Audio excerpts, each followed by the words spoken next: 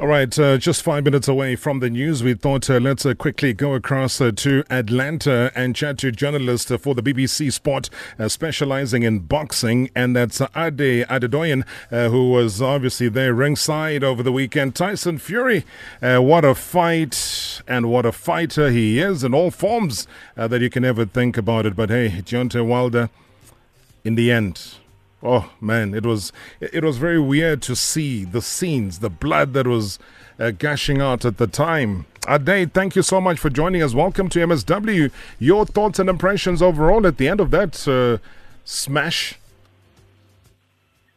Hi, Robert. Yeah, it was a stunning performance, really, by Tyson Fury. You know, I spoke to lots of journalists in Vegas in the build-up to the fight, and we had lots of scenarios in our head as to how the fight could play out. And most people felt that Fury's best opportunity to win would be on point because Deontay Wilder was such a fearsome puncher. We're talking about a guy who had knocked out 95% of his opponents. They were saying that he's one of the hardest punchers in heavyweight history. But Tyson Fury did exactly what he told me he was going to do earlier in the week. He said, I'm going to bully the bully. I'm going to take the fight to him. And right from the opening bell, he had Deontay Wilder on the back foot. And he did what he promised to do. It was incredible, really. Put him down in the third round, put him down in the fifth round, and in the seventh round, after taking an awful lot of punishment, Wilder's corner threw in the towel. Sensational performance by Tyson Fury. One of the best performances by a British boxer in a foreign ring. And he's been responsible now for two of the greatest performances by British boxers overbroad, when you consider that he beat Vladimir Klitschko in 2015, who was a long-reigning champion. And now he's ended Deontay Wilder's long-reigning champion as well. Amazing stuff.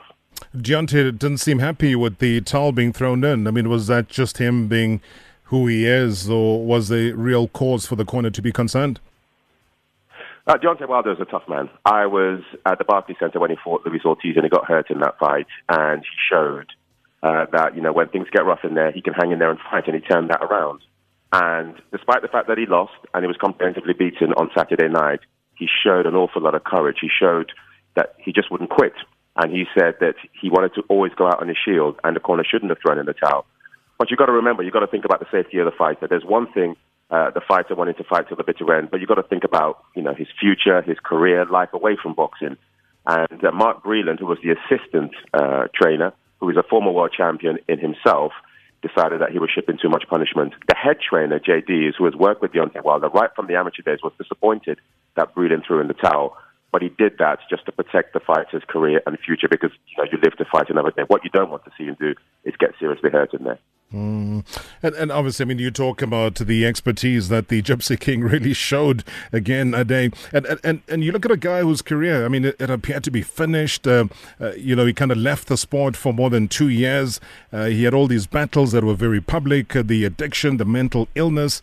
And he made very good on his promise to press for a knockout in the hotly anticipated rematch. Now, when you look at all of that, and I saw even people on Twitter that were tweeting, you know, 2 years out, overcome mental health issues, overcome drink problems, overcome drug problems, overcome losing a baby, lost over 10 stone in weight. He's a world champion once again. What does that say about him now? What does it say about him moving forward, and who should the opponent be next?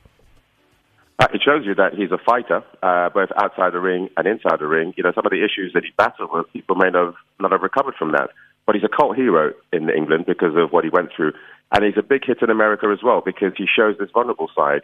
People go through all these problems all the time, but when you see someone as high profile as he does, be as transparent as he does, he inspires people that, look, if I can overcome it, you can overcome it. And that's part of the reason why he's such a big draw in the States. He enjoyed the lion's share of the support in that arena. In 2018, when I was in Los Angeles, when he fought Deontay the first time round, again, he enjoyed the lion's share of the support in that arena. Both men are big showmen, big personalities. I'll tell you a funny thing, Robert, right? They had the media center in the MGM Grand, which was it's probably about 10 meters, 15 meters from the arena. I was in the media center about 2 hours before the fight. And I just thought, I'm going to pop across to get some food. And as I came out, I could hear a commotion. So I stood on a chair to have a look, and there was Deontay Wilder walking in through the lobby of the MGM, through the hotel with his entourage. It was unreal. So these are big personalities. So this wasn't just a fight, it was an event. Tyson Fury walked into the ring with a crown on his head, with a robe. Yeah, it was just brilliant. Now, the issue is Deontay Wilder has the opportunity to exercise a rematch clause. He's got 30 days to do that if he wants to face Tyson Fury in a third fight. But the question you have to ask is after the beating it took on Saturday night? Do you want to go straight into a rematch?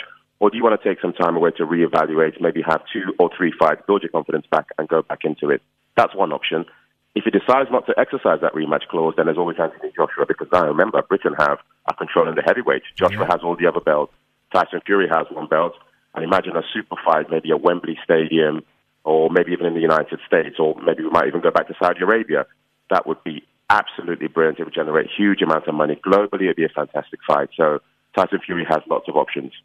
All right, I'm out of time, Ade, but I just have to quickly squeeze this one in. I know that when you went to the post-fight presser, he wasn't there while they had to be rushed to hospital. What's the latest?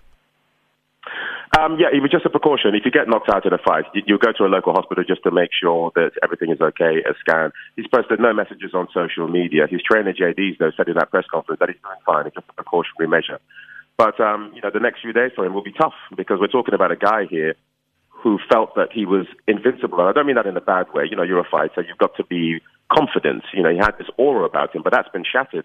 His and the kind of beating he took, it can turn people's careers. Some people don't recover from that. He's got a lot to think about. Remember, I think I spoke to you after Anthony Joshua lost to Ruiz. Correct. Joshua was in the same situation. He had to go back and evaluate and bounce back. It's up to Deontay Wilder to do that now. Oh, great stuff, Ade. Thank you ever so much, and thank you very much for coming through here on Marawa Sports Worldwide. Have a good time in Atlanta. You're very welcome. Thanks, Robert. Thanks so much, man. Coming through live from Atlanta, journalist with the BBC Sport, specializing in boxing, Ade Adedoyin, giving us a breakdown of what happened over the weekend. Maybe you watched the fight as well. Tell us what are your thoughts on 060-584-2250. You were saying hello there. We'll get more of your reaction straight after the news as we say hello there to Kanyisile Manyoni.